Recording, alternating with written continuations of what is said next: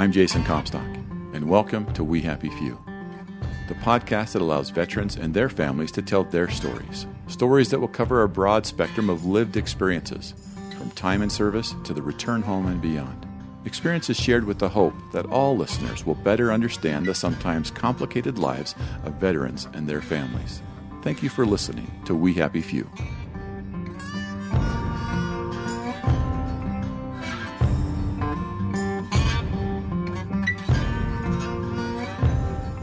In this episode of We Happy Few, Jason Comstock and I have a conversation with Sergeant Josh Hansen about the pride and purpose he felt working to keep roadways clear and soldiers safe in Iraq.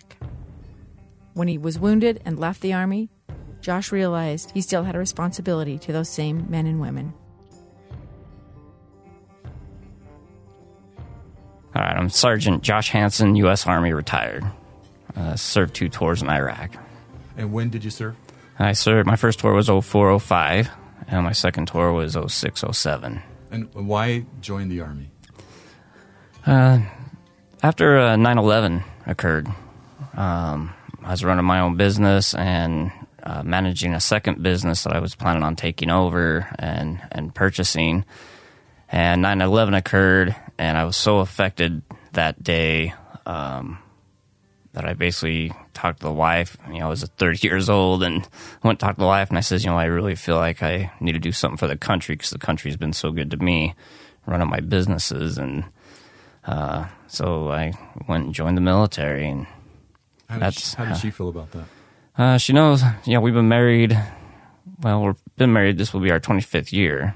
So obviously we've been married several years before 9/11, and I've always had a draw towards the military. My grandparents have all served. My dad served, and I always told my wife, I'd really like to serve my country sometime. But once you get into your own business, and I'm a mechanic for pro motocross racers, so I was traveling all over the states doing the outdoor nationals, supercross races. It was a killer gig, right? And so I just continued with that. But after 9/11, I said, okay, now is my time to join the military. And what was the impact of joining the military on you personally? Well, going through basic training at 30 was interesting. Drill sergeants were laughing at you saying, wow, you're so much older than us, Grandpa, and stuff like that, which was pretty interesting. And it's definitely a different way to live life. Going from the civilian side to military, being structured, and then, getting deployed. I think, it's, to me, I felt like it was harder on the family at home than it was me being overseas, because I knew if I was out on a dangerous mission or if I was hanging back and doing my laundry, to your family members and people here at home, every day you're in danger and, horrible things could be happening. So I think it's pretty difficult for the ones at home, too, to deal with your service overseas. My wife, every time somebody would knock on the door, she would just pray that it wasn't, the men in uniform letting her know I was killed or something. So it's pretty traumatic for everyone involved. So how did you help her with that? My first tour, we just basically had phone conversations through the military phones. And my second tour, we were actually able to use computers and use like Skype and video record and talk to each other. And I just tried to, I told a lot of stories, like instead of driving from Kuwait into Iraq, I told her I was taking a plane flight, set her mind at ease. Instead of, when things started getting really bad and hairy and I could tell that I wasn't feeling right, I told her my camera wasn't working, so she couldn't see my face of how, after a mission or whatnot, and the death and destruction you go through. And so to protect her on that end, you just kind of have to play things up a little and let them know everything's okay. Did that work? Did she believe you? Yeah, of course they don't know any different, and I think it was better for her to know that. It's not until you get home and then all your guys are like, oh man, remember we're traveling from Kuwait to Baghdad and all this was going on and trucks were breaking down and firefights, and it's like, oh yeah, I told you I flew there, sorry. Sometimes it's easier to ask for forgiveness and permission on a lot of things, and I think to protect family members, that's what I felt I needed to do, was let her know everything's great here. I'm just hanging out on base, not doing anything, Was some of that, though, easier for you?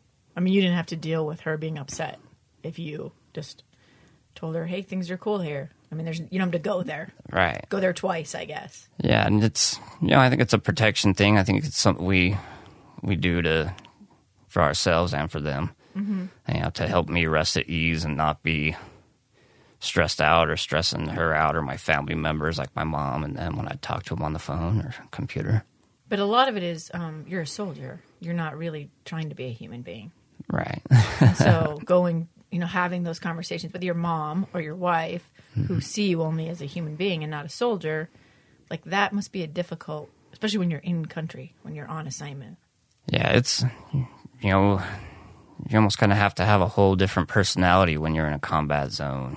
Some things that are absolutely horrific, you honestly have to kind of joke and laugh about them so you can survive that moment, if that makes sense. If you took everything so personal and soaked it all in, I don't think you'd be able to do your mission. I mean, you have to lock things away. You have to do your mission. You have to see and go through these horrible events to survive and get home. That's the whole main goal, is protecting those that are with you and making sure everyone gets home safe. And that's difficult to do if you get too into your head and get too involved. So you almost have to disconnect of humanity in a way to continue mission on what you're doing. Especially after we lost several guys over there. The next day you have to go on mission. I mean, you basically have to tell the guys you're with, hey, their war's over. They're dead, they're gone. We need to continue mission. We need to do our job here so we can get home ourselves. And a lot of those things didn't come back to me and haunt me until I get home. And then you're like, I really had to talk rude to the guys. I had, when an Iraqi soldier died, basically in my arm as I'm unloading him out of a vehicle, I was like, well, I'm glad it was an Iraqi and not one of our soldiers. And then you get home and you get, he had a family. He was doing what he felt was right for his country. But to survive moments, you just have to kind of disconnect. I know our law enforcement and firefighters do the same thing, because how can you handle car wrecks and all the stuff they deal with? You have to have a different personality to handle it. Yeah. So your first deployment was did you go to Afghanistan? I did both tours in Iraq. Both tours in Iraq. Yes. Okay. So tell me, having had that deployment and having those experiences, what was it like to know you were going to go again? Honestly, I volunteered for both my tours. Okay. I was never actually said, hey, you're being deployed. My first tour, they said, hey, there's an asphalt group going over to Iraq and they need a security team. Who wants to volunteer and go over? And I thought, well, I joined at the age of 30 years old to serve my country, and I'm just sitting around the States doing the Army Reserve thing. So I raised my hand and says, yeah, I'll go over and be with them. So my first tour, we did asphalt paving up in the Balad area on the bridge over by the Euphrates River and that type of stuff. And then when I got home from my first tour, when you're overseas, you can't wait to get home. Once I got home, I just thought, man, I don't feel at home anymore. I felt I needed to get back overseas. The civilian world seemed chaotic to me now, and I felt, I'm here in a safe zone while others are in danger, and I felt I need to get, I'd be more useful overseas helping others because I've been there, done that already. And I found a unit, the 321st Combat Engineers out of Boise, Idaho. I was in a sister unit here in Utah, the Charlie Company, and Alpha was being deployed. So they said, hey, we're going to be IED hunters, finding the bombs on the roads. We're probably going to have a turnover rate because it's a dangerous job, obviously. And we'd like some leadership to go. And talked to the wife. She could tell I was having struggles being home. She didn't know how to handle it herself either. So she says, yeah, if you really feel like you need to get back over there, then, go ahead and volunteer with them and head back over. So I was home for about 6-7 months when I went back over. So was it a relief to be back over there? Or Yeah. What was the emotion? As soon as I told them I would go join them, they were already on their pre-deployment elsewhere, so I joined them. And, when they greeted me in open arms, saying, oh my gosh, I can't believe you're coming back over with us after just getting home. That's so great. We're excited to have you. And that was that brother sisterhood of military that I was like, yeah, I'm doing the right thing. And as being an IED hunter, and I got put in the lead vehicle where you're the point truck finding the IEDs, my mom said, do you ever regret volunteering and going back over and getting, after getting injured? And I said, I don't, due to the fact that every bomb I found and pulled off the road was 3 lives saved from death or injury. And that's a pretty rewarding job to have when you're finding these explosive devices and pulling them off the roads. Explain a little bit, like, how you find them. I mean, you're not out there with, like, a metal detector, like people looking for change, right? No, when in Iraq, it was really a cat and mouse game. They were really good at what they did and would have to, being outside the vehicles there was a bad idea due to the fact that it was so new to all of us. And my highest tech of equipment that I used was our vehicle, which was an RG-31 that had that was a bomb vehicle, to help us survive hits if we missed them. And then also a great pair of binoculars, so I didn't have to get so close to something that I thought was suspicious of an IED. And unfortunately, you learn the hard way with that job. I mean, all the time they're changing things. I'd find out what they're doing, so it was easier for me to locate the bombs, and then they'd change it up. So then I'd get blown up, and then I'd be like, okay, now they're doing this. And it was just back and forth. I mean, it was a dangerous game, and you're just hoping you don't get anyone killed or miss something and have something blow up behind you and kill someone. I mean, it's a lot of pressure.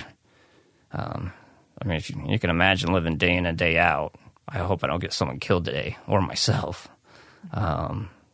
So your brain gets trained that way, and that's what makes it hard coming home as well, is trying to readjust from passing something up that could kill you here at home.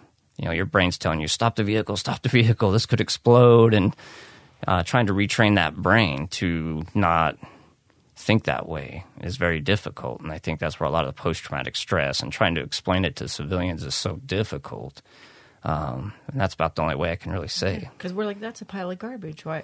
You can see it's garbage. Right. Why doesn't that make sense to you?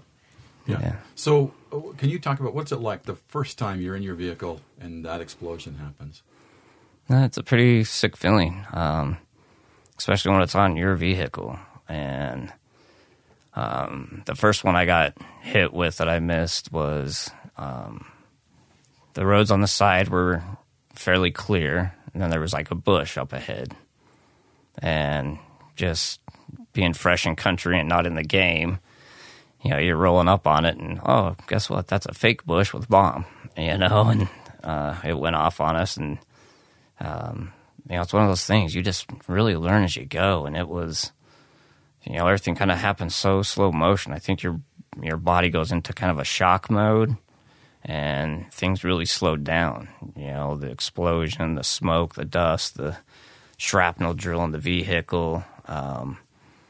Then everyone in our truck, making sure they're all okay, and you didn't get someone killed because you missed something. That was the difficult thing of everything, I think. And so, yeah, it's every time I got hit was, just that slow motion movement. Yeah. So can you take us to when you were injured? Sure. That's kind of what happened there. Yeah, I was clearing a route in an area by Fallujah.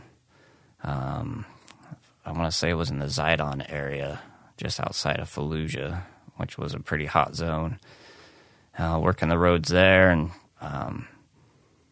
came around a corner. It was nighttime. We already had found a couple of IEDs that night and got them disarmed and removed safely. I come up around a corner on this road, and they had broke concrete down this whole section of road, and it was just like they sledgehammered it and spread it across the road, so you absolutely couldn't see anything. And we radioed back just saying, hey, everybody hang back. We can't tell what's going on here because they've really messed with the area. So driving extremely slow down this area looking for things. My TC on the passenger side, he noticed an IED behind a bush. Hurrying through the vehicle in reverse, full throttled as quick as I could. They set it off once they realized we had seen it, and it damaged the right side tires and some windshields. But we survived that hit.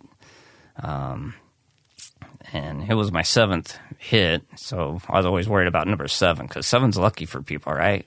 So I was thinking it was not going to be lucky for me, but be lucky for someone else. So we were actually in the truck kind of joking about that, going, hey, you survived number 7. I radioed back saying, hey, I can still drive this truck forward and backwards. I just have flat tires. I do not want to hook up here in the kill zone because it's still sketch with the way the road was set up. So they brought some vehicles around me. They're little Husky vehicles they're called Huskies. They have a mine detector underneath them. So they put these vehicles in front of me, scanned the whole road. They said it was, hey, nothing. They drove up about 100 meters. I put the vehicle in drive, drove 20 meters, and we got hit by plastic landmines that the mine detectors didn't pick up. And they were... EOD figured it was 3 stacked Italian mines, the plastic ones. They went off underneath the engine, almost blew the truck up and over backwards as it went off. And from what the gunner says, I was knocked out and unconscious for a while. It was a pretty perfect scene from my understanding, just nobody knowing if we were alive, dead, and people rushing in. It's hard for me to remember that one. Yeah. That was my last hit. But when I got medevaced out, luckily no one died. But just sustained injuries, and I think we basically came the wrong direction. I think the enemy was wanting us coming the other way, so we would get hit by the plastic landmines. Everyone would be on the ground setting up the vehicle, and then that surface landmine or the surface bomb would go off to take out more people. And we actually came the backwards direction that threw off their plan. But they still ended up taking out our vehicle. But, we all survived. And when I talked to the Husky drivers a couple of years later, they basically thought a bomb landed on one of the houses behind them. They had no idea it was me that got hit. So they go, we didn't pick up anything. Well, plastic landmines, So they had, they suffered from things too because they thought they got me killed and the guys in my truck that day. And so you can imagine how post-traumatic stress can affect so many people in different ways. It's real funny because for them to medevac me out in the areas we worked, to get helicopters in there was not safe at all. So they tried doing us by land. And they figured that our injuries weren't so life-threatening that they could, drive us safely back and not having to rush too much. But we kept finding, they said they continually found IEDs our whole trip back to Fallujah, so it took quite a while. And I remember the doctor being really irritated. Why did it take so long to get him here? But I wasn't bleeding out or nothing. I was just concussion, traumatic brain injury, mild traumatic brain injury, I guess, just sent me loopy. And I remember in Germany being up there, I was trying to get back to country. When you have a brain injury, you just don't know you have a brain injury. And I was in an argument with a doctor, and she says, well, if you can just name 3 farm animals, I'll send you back to Iraq then if you think you're so fine. And my brain absolutely went blank. Trying to think of 3 farm animals easy, right? I couldn't. I honestly started crying because I just was so determined to get back to Iraq. It was pretty frustrating to know that, something definitely is wrong here, that I can't get through that. It was tough. It was hard to leave everyone behind in a war zone while now I'm in a safe zone. That's pretty, I felt like I let everyone down. I had a lot of guilt.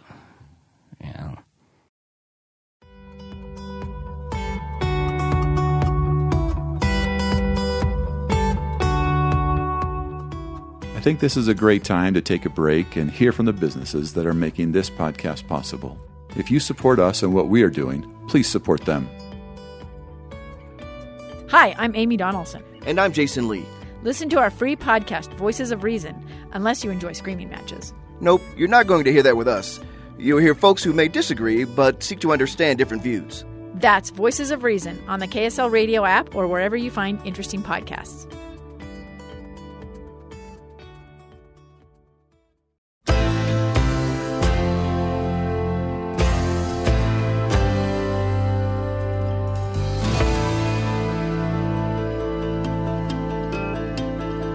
What was the date of your injury? March 15th, 2007. Did you make that phone call to your wife? Or did someone else tell her? My wife got a call from the military. Yeah, and it's hard on them because they really didn't describe the injuries. Your husband's been injured. He's been medevac. They don't tell. Is he missing limbs? What happened? They just really kind of left it in the air for her. So you can imagine it was pretty traumatic for her, and she had a difficult time even trying to get to. Once I finally went from Germany to BAMC, Brook Medical Center down in Texas, it took her a while to get things set up to where she could come down and visit me at the hospital. So has she told you what that was like for her to get that phone call? It's tough talking. I think we still have things we haven't discussed about. Sure. She shares things with me like late at night she heard banging on the door. And so she took our young daughter and put her in a closet and then went downstairs to see who was banging on the door, because the husband's not there. She has to handle things herself, right? It's a scary moment for her. And it was just our dogs had got out of the yard and were jumping against the door knocking. But, it was a terrifying moment for her. The moment we had 3 of our guys killed overseas with us, and unfortunately it got released to our unit in Idaho before family was notified. And so all the family members up in Idaho were calling the unit saying, was it my soldier that got killed? And so their idea was, well, we'll just call all of them and let them know the ones that wasn't there. So my wife, being in Utah, had no idea what's going on because it wasn't put out in Utah newspaper or news. And so my wife received a call saying, people were injured, some were killed, but your husband's doing fine. And that was all the information they gave her. And she was like, what the heck does that mean? So you can imagine a family member going through that kind of torture. And because of the death and mission the next day, I wasn't able to contact her for like 2-3 days. So she's in this total panic, wondering what the heck is going on, until I finally was able to reach out to her. So, it's pretty difficult for family members to suffer through and go through. So how long were you recovering in Texas, and when did you come back?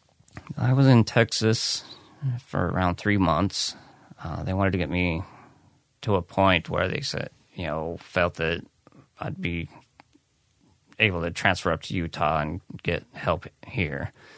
And then from that, I went from Texas and started using the hospital up in Hill Air Force Base. And Hill Air Force Base and the VA were communicating together with my case, and then started getting help through the VA system during that time. At what point did you know your Army career is over? I think probably once going through the VA system and going through all the brain testing, MRIs, it was,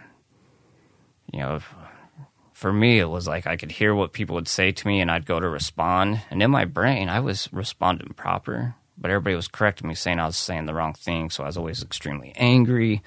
And it was really interesting now to look back and recall these kind of things, why it was so frustrating. My right side didn't function as well, so I started doing a lot of things left-handed, like eating and that type of stuff.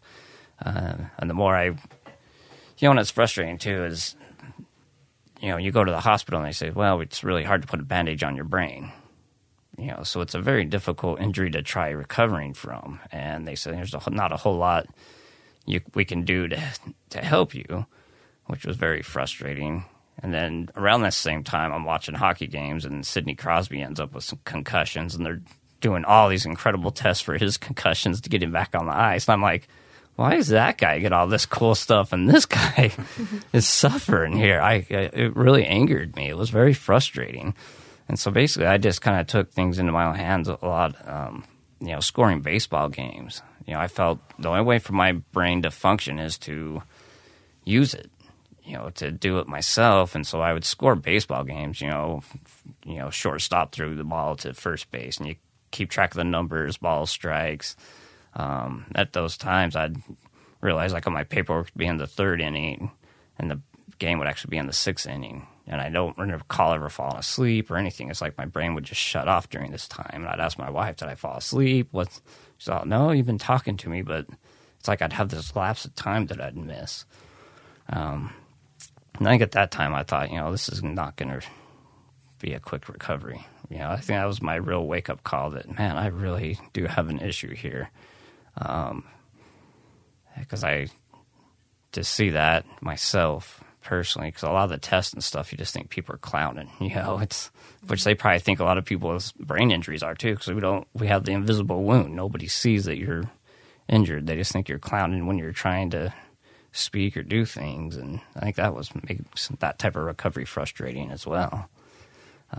So how do you come to terms with the new normal? That took me several years. I'd say, so I was injured in 2007, and I'd say 2010 was my turning point. Myself, I was going down a very dark road. I was never leaving the house. I thought I was a complete burden to the family. My wife was a senior scientist at a nutraceutical company, formulating, protein powders, that type of stuff. She had this incredible job, and she had to quit that to take care of me because I just wasn't functioning. And so I felt I was this huge burden on everyone around me. And if I just wasn't around, everyone would be so much better off. And that's the road I was going down. How do I plan out this way to die by suicide? And during that time, one of my soldiers that I trained to the best of my ability when we went to Iraq to make sure my men wouldn't die due to my lack of leadership. Things happen in war, but to have someone die because you didn't train them proper would be horrible. So these men that I trained to my best of ability to survive the war, he ended up dying by suicide here at home. And that I felt like an absolute loser of a leader. I'm like, here I made sure they wouldn't die during the war, come home and he dies by suicide. Things need to change. We need to take care of each other. And that was my turning point, going to his funeral, seeing his pregnant wife, his kids, seeing how him dying by suicide affected so many people around him. And just sitting around that funeral, I was like, if he could see this right now, I guarantee you he would take it back. And that was my turning point to say, dying by suicide is not the answer. It's working through my issues and moving on. And so at that time, I drew a line and said, okay, forget about, I worried so much about, I used to be this pro motocross mechanic. I traveled all over, did all these great things. Okay, that ended. You can still remember it. Don't dwell on it. And what can I do now? Quit worrying about what you can't do. Let's worry about what you can do or you want to try to do. And basically, I had to get myself healed enough to where I could heal others. And so I just started, when you suffer from depression and anxiety, just walking out that front door and getting off the couch is tremendously difficult. But I forced myself to do it. I told myself, damn it, you are a warrior. You will do this. And even today, if I feel like, I don't feel like going I know a run would be good for me, but I don't feel like going on one, that's when I force myself to go on a run. I force myself to do a lot of things. And you really have to when you have depression. People that don't understand depression don't get that. those of us that do understand how difficult it is to get out and move. I had put on so much weight because during my injuries and everything, I used it for an excuse for everything. Oh, well, I can't do this because of my injuries from the war, or I can't do that, or so I just sat around the house doing nothing. And with your legs kicked up and lounging around, I put on 50 pounds. Of course, the muscles in my legs and ligaments, everything was locked up. When I first started running, of course, my ankles, knees, and hips are going to hurt because they haven't been used forever. And so I worked through all that pain, all that misery, to where today I do trail races and enjoy it. But you have to push yourself through it, and trying to convince others, your depression is going to try to tell you no, but you need to fight it and move on. And it's easy to say, very difficult to do. A lot of hard work has to go into it. But, I've lost the 50 pounds and I feel a lot better. And one thing I noticed is when I would get outside and just even walking around the block, 1 mile, I would get back and be like, I'm so glad I did that. I heard birds chirp and I heard a dog bark and, I waved at a neighbor. And you have to remember that every time you go do something. When I go on a bike ride or a hike, how much I'm going to enjoy it when I'm done. And with depression will tell you don't do it. You just need to stay in your safe zone. But by going out and doing these things, I've read all kinds of studies about it, and exercise is how a lot of countries defeat depression. The line of medications is the second resort. They use exercise, and getting out in nature is one of the first line defenses for depression, and I totally live by that.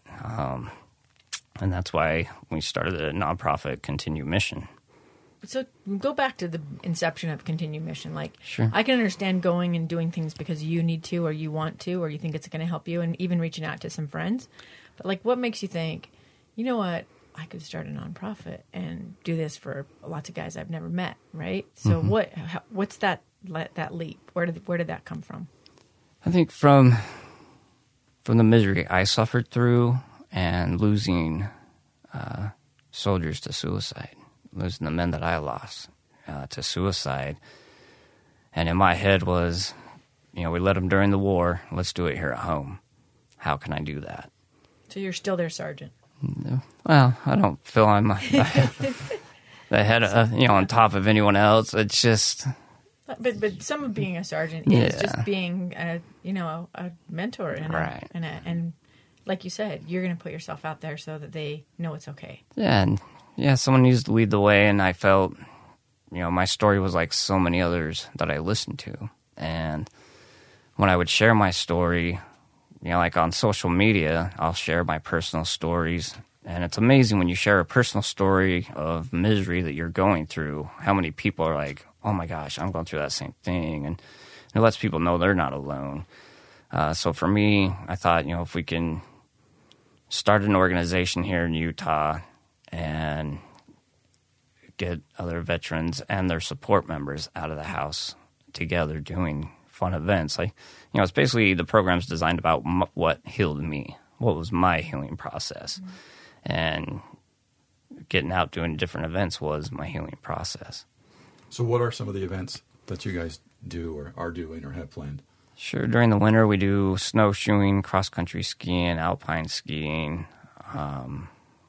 We do bowling as well for the ones that don't want to go outside. And then during the summer, we do disc golf, pickleball, cycling, mountain biking, trail running. Then we have big family events. Just last night, we went to Sequest up in Layton, and we had over 100 of our veterans and family members there at that event. So we really enjoy getting the families out together as well, because to me, my family was so important for my deployment, my time overseas, and my recovery. And if we can get veterans out with their family member or support member doing these fun events, it's very healing for everyone, not just the veteran, but the family members that go through so much as well. So how do people get involved with Continue Mission? Continue Mission is a nonprofit that serves veterans with mental, physical, and emotional injuries from their time in service. So we they send in a service connection letter from the VA saying that they're service-connected injuries or doctor referred. We actually have quite a few National Guard and reservists that aren't going through the VA system, but doctors will refer them to our organization saying this veteran or military personnel could use your organization to help get them back on their feet and moving and around like-minded individuals that understand them. And so that's been really good. How old is Continue Mission? We're 5 years old now. 5 years old. And have you, do you feel some sense of purpose that you didn't, I mean, you obviously felt like you needed to reach out and needed to do something, but it seems like there's more purposefulness to it, especially the last few years, and especially the people you're helping. Yeah, for me, it's been very healing getting the veterans out and hearing their stories of how the programs changed their lives. And we do a survey every year, and the survey results have just been incredible about, their connection with civilian population is better now, family members, there's thoughts of suicide. In one of our questions, almost 40% said they had thoughts of suicide in that past year. And out of that 40%, 95% said Continue Mission is why they are still here today, because of doing the events and know that they have that network.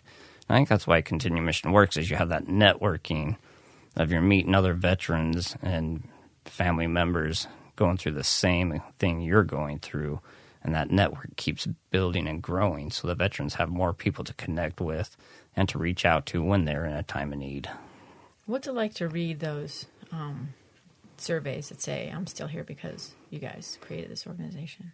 It's very humbling. I mean, it's incredible to know. I mean, when we first started it, I says, if we can just help one veteran not die by suicide, it's a success. And to see the numbers and the emails that we receive is huge. We had one veteran come out to an event and said, he contacted me later and said, I had everything in the works and a plan to die by suicide. And I just wanted to do this one event and come out with your organization, do this one event. But by doing that, he met so many great people that he absolutely changes his mind, says, you know what, life's worth living. I need to continue mission in life, and it still comes out for our organization today. And that's huge to hear that. The sad information I get is when I get letters from family members that lost somebody by suicide. And they say, we really feel if our son or daughter would have known about your organization and was coming out to your events, they would be here today. And so the frustrating thing for me is, how do I get the word out more? How do we spread the word about Continue Mission so this stops happening? I can't say we can save the world, but boy, we'll do our best to do what we can. So where are you guys? Do you have chapters around, or how does it work? Yeah, we're just located here in Utah, and basically just run the organization out of my house or my van, the Pathfinder 1 that we have. And we do events from Moab, St. George, clear up to Beaver Mountain up by the Idaho border. We travel pretty much all of Utah to do events. We have a trailer to haul the equipment, our paddle boards, our cycles. We do a lot of stuff up in Park City, and then obviously the surrounding lakes for paddle boarding. We ski up at Snow Basin with Ogden Valley Adaptive. And the other organizations that support our programs, what's been really huge too, to get our veterans spread throughout the state of Utah, doing river trips and stuff, and our programs at no cost to the veterans or their family support members. If there are veterans that live sort of in the Intermountain West and want to do events and they fit the other criteria, the service connected or a doctor referral, can they do that? They don't have to be Utah residents. That's not a... Oh, definitely not. Yeah. No, we've had veterans registered from all over the country. And we have a veteran from California that travels here with work. And so he's on our email list. He got registered with us. He's on our email list. And so he'll go through our, couple of months of events and say, hey, I'll be in Utah on this day and that day. And he signs up for events. So when he's here, he can come out and enjoy what we're doing, which to me is huge, to have that reach out. And do you see the solution? I mean, I think there's a lot of, we could talk for a whole nother hour about why suicide is so closely associated with people who serve in the military. But do you see the solution to this as organizations like this, or because why can't the VA do something like this? I mean, is it just guys like you, sergeants, lieutenants, or whatever, saying, "I'm going to still lead," and creating a network? Well, the VA has, recreational therapy and has that set up, and there just was a new report coming out that they're actually going towards more of the recreational therapy and getting out and doing what our organization has been doing for a couple of years because it's so effective. So I think with our organization is a lot of the veterans and support family members know that my wife and I have lived it. We've been there, done that. 2 tours in Iraq. My wife suffered through things. So what's great is when the family members come out to do disc golf or pickleball or go for hikes, the support members can get together. Oh, your veteran's doing that. Mine went through the same thing. Here's how we worked through it. And so they know you solidly understand what they're going through. And I highly recommend everyone get professional help, plus seek out. If Continuum Mission's not for you, there are so many organizations out there. Please use them. You don't have to just use Continuum Mission. There are so many great programs out there to take advantage of to help support you through your healing process. Please use them. I always recommend other organizations. Hey, if our program isn't for you, please try something that, search around. Do the horses. There's so many different. You just have to Google that stuff, and it'll bring up a ton of programs helping veterans. So, are you glad you served? Definitely. And my daughter, she joined. She's in South Korea currently right now. So, Army? Yes, she's Army. She works with the Apache unit. And as a parent of a military soldier, it's different. My mom, when I told her I signed up after 9/11, I mean, it was devastated her because she went through Vietnam with my dad. They're both still together, and so they were both kind of upset. Wow. My dad's like, I served enough for 2 of us when I survived in Vietnam and all the crap he went through, But I said, Dad, I just really feel I needed to serve. And my connection with my dad now is so much better because I understand him. I mean, after being raised by a Vietnam vet, not getting it, and then you come home from war yourself, I just looked at my dad and I said, Dad, I get it. I totally understand now. And to where before I don't think I'd ever had that connection. So to me, it's very, I never would regret it, and I'd never talk anyone out of doing it. But definitely do it for the right reasons. If you're just doing it because you want free college money, you're probably going down a wrong road. You need to do it because you want to serve this country. You want to serve other countries and help others. That's why you join the military, is because you want to help others. And I think that's what's so difficult for a lot of people to understand, that when we get out of the military, you lose that purpose. Here I was like totally helping the world, and now you're home and you don't feel like you have that purpose, or you're feeling lonely. And today we're so connected by all our social media devices, but I think people nowadays are more lonely than ever before. And our organization, getting people together, actually out and moving together, gives you that purpose and not feeling alone and unwanted.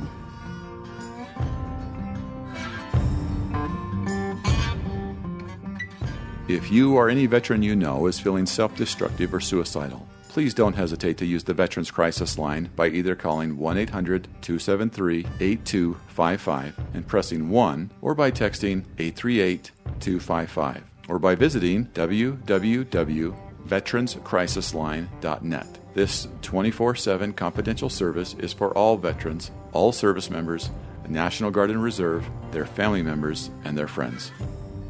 Join us again for the next episode of We Happy Few. If you have comments about the show, please contact us by email at tips@loudmouthproject.com or on Twitter @loudmouthjason. Check out our website at loudmouthproject.com and navigate to the We Happy Few page. You can also find and subscribe to free episodes of our podcast on Google Podcast, iTunes, and other places where you find interesting shows. Be sure to review our show as well. We love to get your feedback, and it helps grow our audience. We would like to thank our producer and editor, Josh Tilton, and our creative director, Amy Donaldson, for adding the spit and polish to our show. I'm Jason Comstock, and until next time, keep listening, keep learning, and stay engaged.